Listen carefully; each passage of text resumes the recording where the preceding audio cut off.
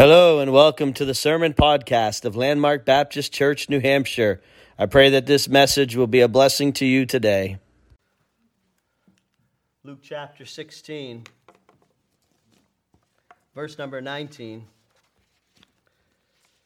says, "There was a certain rich man, which was clothed in purple and fine linen, and fared sumptuously every day. And there was a certain beggar named Lazarus, which was laid at his gate, full of sores, and desiring to be fed with the crumbs which fell from the rich man's table. Moreover, the dogs came and licked his sores. And it came to pass that the beggar died and was carried by the angels into Abraham's bosom. The rich man also died and was buried. And in hell he lift up his eyes, being in torments, and seeth Abraham afar off, and Lazarus in his bosom, and he cried and said, Father Abraham, have mercy on me, and send Lazarus, that he may dip the tip of his finger in water and cool my tongue, for I am tormented in this flame." If we look at verse 23, first three words says, "and in hell." We just had a missions conference, as most of you know, and the question I want to ask is, why did we have a 3 days in a row, mission conference about world evangelism? Why would we take the time and the money and the effort to have that kind of conference? Well, the answer is because there's a real heaven, but there's also a real hell that people will go to based on how they respond to the gospel message of Jesus Christ. If we didn't believe in hell and everybody was just going to heaven, then there would be no need to be here preaching this morning. There'd be no need for us to gather and open up the Bible. There'd be no need for us to have a prolonged set of meetings about world evangelism if there was no hell, or even if there was no heaven and we just die. We're wasting our time if that's the case, and the Bible says if we don't believe in that, our faith is vain. And certainly it is if there's no heaven or no hell, but you're here this morning because you probably at the very least have somewhat of a belief that there's something that happens to us when we die. We don't just go into the ground.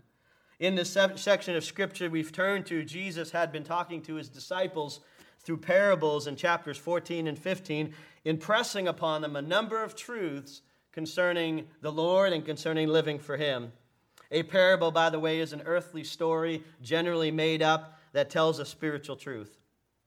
He specifically gave some parables concerning going after those that are lost and wandering, as well as being a good steward of what we have. Then midway in chapter 15, Jesus turns his attention to the Pharisees, the religious leaders who are not impressed with Jesus, who do not want him stepping on their authority and stepping on their traditions.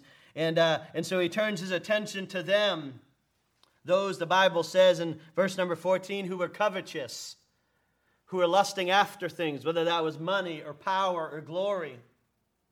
He turns to the covetous, and after some choice comments, he tells them the sobering story in verses 19 through 31.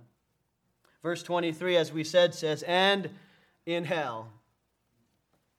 This story certainly, I'm sure, got their attention and certainly caused them to listen. And he used, of course, Abraham's name in there, indicating the place Lazarus went, by his side, in his bosom. The Jews knowing, of course, and the Pharisees knowing that he's in heaven. And so he tells this story, and I believe this is a true story told by Jesus Christ, of certain men, two particular men that both died. One thing we can be sure of is that we all die, no matter who we are or what we possess.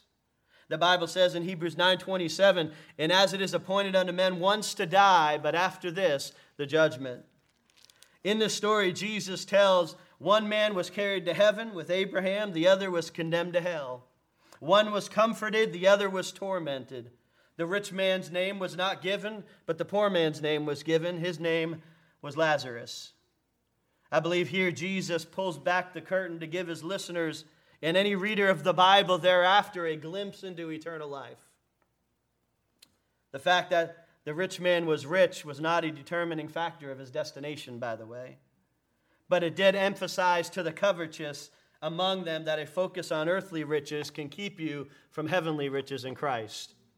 Matthew 19:23 and 24, then said Jesus unto his disciples, verily I say unto you that a rich man shall hardly enter into the kingdom of heaven. Again I say unto you, it is easier for a camel to go through the eye of a needle than for a rich man to enter into the kingdom of God. Of course, it's not impossible, because the disciples asked him, well, who then can be saved? And Jesus said, with men this is impossible, but with God all things are possible. So just because the fact that the man was rich, that didn't determine where he would spend all eternity. But that lifestyle did lend him to rejecting God and seeking after riches, trusting in the wrong thing. In the New Testament, in one of, I believe it's Paul's letters, he wrote saying that, charge the rich that they're not high-minded, so they wouldn't trust in uncertain riches, but in the living God. And so it wasn't that he was rich, but certainly it lended itself to what happened. Neither in this story is it indicating that being poor is a necessity for going to heaven. It was instruction, though, to teach us the importance of helping the needy and not to despise anyone because of their present situation. And it reveals this, that earthly possessions are not the priority. It's all right to have them, and if God allows you to have earthly possessions and to have some wealth, praise the Lord. He wants you to be a good steward of that, and that's partly what some of these parables were that Jesus was talking about before he got to this, is be a good steward of what you have. Do what God says to do with it. Use it for heavenly purposes and not just earthly purposes. And so that's fine, but it reveals to us as we look at this story that earthly possessions are not the priority. In fact, Matthew 6:20, Jesus said to his disciples, but lay up for yourselves treasures in heaven, where neither moth nor rust doth corrupt, and where thieves do not break through nor steal. In other words, invest in that which is of eternal value, not just earthly value. And that was something repeated by Jesus over and over again. He lived that. He didn't have a place to call his own. Someone wanted to follow him, and he said, listen, just to let you know, I don't have a place where to lay my head. With some people, that would keep them away from following Jesus. Praise God, though, that whether rich or poor, salvation is for all. Jesus died for all people's sins, and anyone can be forgiven and saved, one day go to heaven where Abraham, Lazarus, and a host of other people are. That's the blessed gospel story that we sang about today. That's the truth about the Lord, is no matter who you are, or what you've done, or what you have, or what you don't have, or where you live, or how you were brought up, you have an opportunity to be saved, to be forgiven, and to be in heaven one day. Whether you have things on earth or not, you'll have greater things in heaven. The Bible tells us, for by grace are you saved through faith, and that not of yourselves. It's not about you, it's the grace of God. By believing in what Jesus did for us. It is the gift of God, not of works, lest any man should boast. Some people I know, we want to work for it. We want to see, what can I do to get it? And God says, you don't have to do anything to get it. I've already gotten it by going to the cross. All you have to do is believe it. It's not about anything we can do, as someone said. It's about what's already done. In Romans 10:9 and 13, it says that if thou shalt confess with thy mouth the Lord Jesus, means admit who he is and what he did for you, shall confess with thy mouth the Lord Jesus, and shalt believe in thine heart. Not an intellectual belief, but a belief from the heart, believing on Christ as your Lord and Savior. Believe in thine heart that God hath raised him from the dead, thou shalt be saved. And verse 13 says, for whosoever shall call upon the name of the Lord shall be saved. See, a person must admit they're a sinner before holy God. And must believe that Jesus Christ alone, not added to something else, not bringing you good works in the mix, not being religious, but Christ alone and his sacrifice on the cross is the only way to heaven and the only payment for our sins that's pleasing and sufficient to God. And if you would call upon him today, he would save you. You will have eternal life. Can I ask you at this part in the message, do you know for sure, are you 100% sure that if you died today, you'd go to heaven? Very important as we consider in hell. Do you know for sure you're going to heaven? Will you be in heaven? Every person will spend eternity in one of two real places, either in heaven or in hell. This story tells us this. Death is not a conclusion, it's a continuation. You say, well, death, that's finality. No, that's just a continuation. and you'll spend eternity somewhere. But we also know this, as we've said, any person can escape hell if they will believe and call upon Jesus alone to be saved. If you're saved, this should bring gratitude for your salvation, but it should also bring a gravity to your spirit knowing these Bible truths. Some Christians need to have faith in hell. We talked about going by faith this week. We talked about giving by faith. We talked about praying by faith. Some people need to know there's a hell by faith. Some Christians need to realize that there is a literal burning hell. Just as there is heaven. We like to talk about heaven and praise God for heaven. I want to go there and I'm going there. But there's a flip side to it. There's also a hell. And it's okay to talk about hell because you don't want people to go there. It's okay to talk about hell because Jesus preached about hell. It's okay to talk about hell because everyone who rejects Christ will go there. It's okay to talk about hell. In fact, good to talk about hell because there's an escape from hell. Some Christians need to have faith in hell, and unfortunately, some unbelievers won't have faith until they're in hell. And it's too late at that point. Can I tell you right now, there's a rich man right now still in hell. Still in hell. Many since the first century when Jesus told this story have lifted up their eyes in hell, being in torments. That ought to break our hearts. That ought to break our pride. Well, I don't know what someone's going to think of me if I say something. That ought to break our pride to realize there's people still in hell. That ought to break our complacency. That ought to break our complacency to say we're too busy. We're too concerned with our own life. We're happy we're in heaven, but not all that concerned about others that aren't going there. That ought to break our complacency. That ought to break our pride. That ought to break our heart, but it also ought to increase our urgency. We heard about that this week, and also increase our fervency to reach those who do not know. I say this with all kindness this morning, but some of you maybe this morning even that are here, or maybe some watching the live stream. You won't witness, you won't give, you won't serve, and you won't leave your comfort because you don't really believe there's a hell. Intellectually, I know there's a hell, but I don't always act like it. Please give your all to serve God. If there's a hell, people are worth it. If there's a hell, then we realize we can't get our time back when we die to help others escape hell. Someone here might be resisting the Spirit's conviction to believe on Jesus and be saved. Because maybe you don't know if you reject Christ, you'll have to face hell as well. That's the truth of the matter. If I lied to you, you wouldn't love me once you met eternity. But there's a hell awaiting for those, the devil and his angels, yes, but all those that would reject Jesus. If that's you this morning, and you'd say, well, I don't know, I'm going to heaven. Well, there's no middle ground. Doesn't matter what false religions tell you and lie to you about, there's no middle ground. There's heaven and there's hell. When you leave this body, when your soul leaves this body, it's going one of two places. It's not residing in the earth for any time, your body is, but your soul's going somewhere. It's not in some intermediate state where you may have a chance. No, once you die in this life, that's it. Where will you spend eternity? Will you go to heaven or will you go to hell?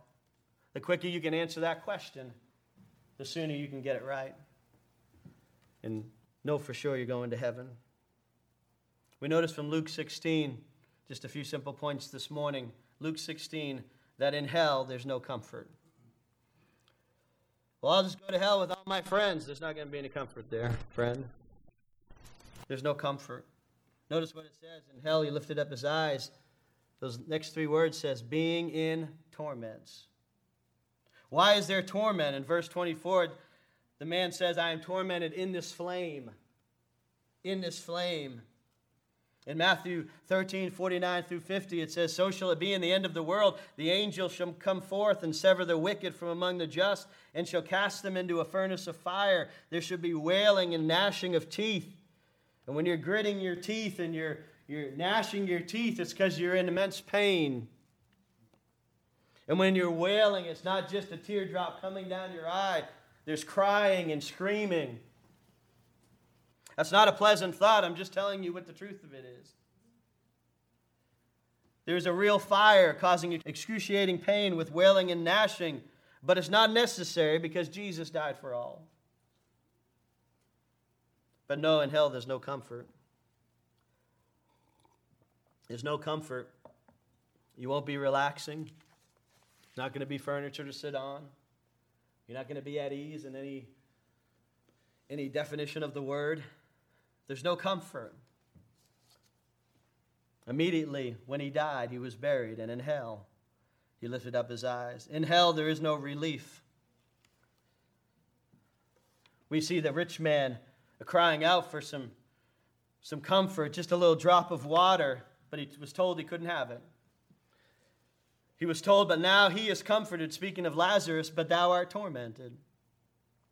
He couldn't have just a drop of water. Like a drop of water would have made much of a difference, but I suppose in that situation, just a little drop would bring some comfort, some relief. But the torment in hell and the flames are forever, just like the blessing and joy of heaven are forever. Matthew 25:41 says, then he shall say unto them on the left hand, depart from me, ye cursed, into everlasting fire, prepared for the devil and his angels. Now make no mistake about it, we all deserve hell. Amen? I'm not saying we like it or we want it, but we all deserve it. Why?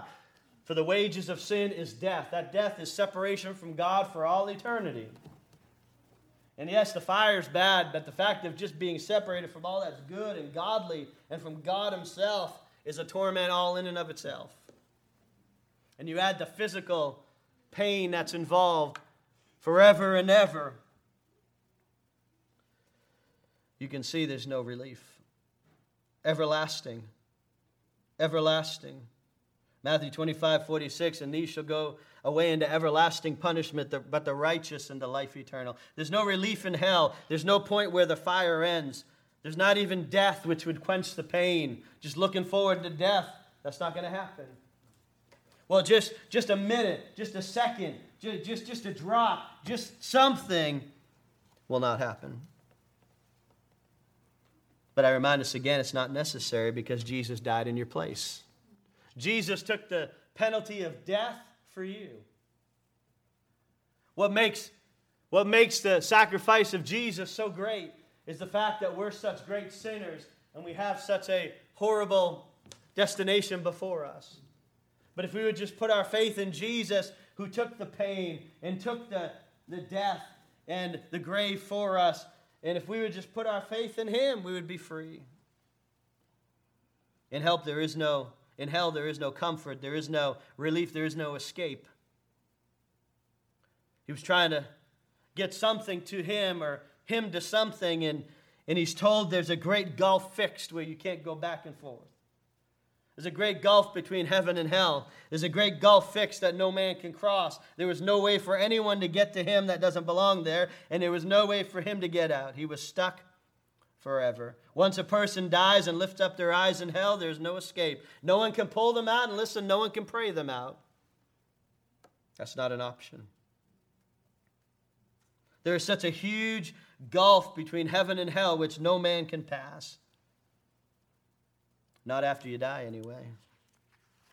Can I say there is a way, though, now, while you're still living? There is a way now for that neighbor and relative and friend and person you walk by on the street or that person you go to work with. There is a way for them to bridge that great gulf of heaven and hell. There is a way to pass from death unto life. There is a way to pass from hell unto heaven in this life, and Jesus Christ made that way. Because of his sacrifice on the cross, he spanned the huge gap that would cause us to plunge into hell. With his love and by his blood shed on the cross to cover our sins and to satisfy the righteous judgment of God. And it is righteous judgment. His wrath is righteous. His wrath is just. We deserve it. But because of his great mercy and the sacrifice of his Son, we can escape it because of the love of God. God does not desire any person to go to hell. In 2 Peter 3:9, the Bible says the Lord is not slack concerning his promise. Say, what What promise? The fact that he's coming back one day. And it tells us in 2 Peter that people say, well, they're mocking him and they're scorning. Well, Jesus hasn't come back yet. You keep saying he's coming back. These Christians, Jesus is supposed to come back. Where is he? I don't see him. If they only knew he's not coming back because he's long-suffering. If they only knew he's not coming back because someone else needs to be saved. He's not coming back because he's not willing that any should perish, but that all should come to repentance. Now, we understand not all people will be saved, not all people will be born again, but his desire is that they would. And his sacrifice has made provision so that all can if they choose. He's not willing that any should perish because he knows what that consequence is for rejecting him. No person has to end up in hell. If you are unsaved at this moment, you can be saved only through believing on Christ, and then you'll know you'll be in heaven. Jesus made a way for you through the sacrifice on the cross. It says in 1 John 5:11-13, and this is the record that God hath given to us, eternal life, and this life is in his Son. He that hath the Son hath life, and he that hath not the Son of God hath not life. These things have I written unto you that believe on the name of the Son of God, that ye may know that ye have eternal life, and that ye may believe on the name of the Son of God. You don't have to doubt. You don't have to question it. When you believe upon Christ for your soul's salvation, you know that you presently have eternal life. I know right now I have eternal life. And when I die, that'll just be a continuation of eternal life. You can know that. What a blessing to know because of believing on Christ. Christian, this morning, let us ponder on hell for a time. Listen, I know it's not pleasant, but it would be very profitable.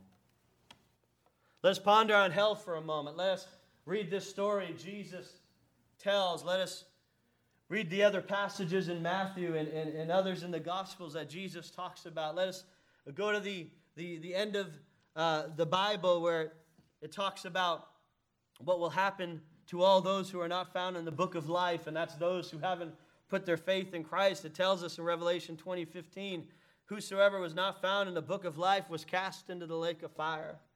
Not because God is cruel, God is loving and long-suffering. Not because they didn't have an opportunity, they had an opportunity, but they chose to reject him.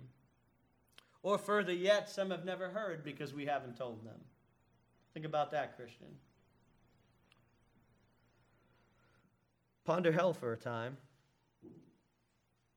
May the reality of people in hell stir us and embolden us to reject our pride, our comfort, our feelings, or our fears, and tell of the wonderful words of life found in the gospel of Christ.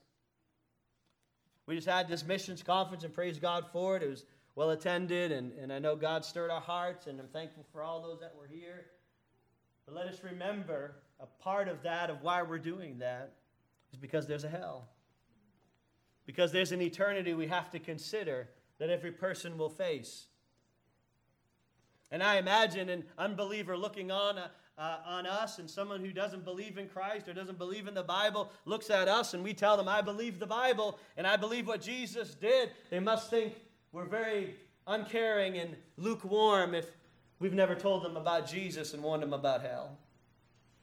Can you imagine if I was unsaved and you said, man, I believe in heaven, I believe in hell, and I believe all those without Christ will go there, but you've never taken the time or stepped out of your comfort zone to tell me? I'd either think you were very uncaring and unloving, and you didn't care about me, or I thought you don't believe the Bible.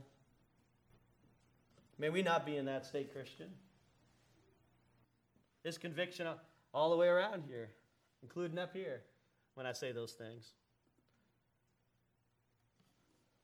We're so concerned about things on the earth, we forget there's an eternity. We're concerned about our comfort. We realize, or we forget that there's no comfort in hell. We're so concerned about our own relief. I want to get some relief from this. Man, I'm tired, I'm this, I'm that. But we forget that there's no relief in hell for all eternity. We want to escape this reality that we live in, but we realize one day people in hell will never escape their reality.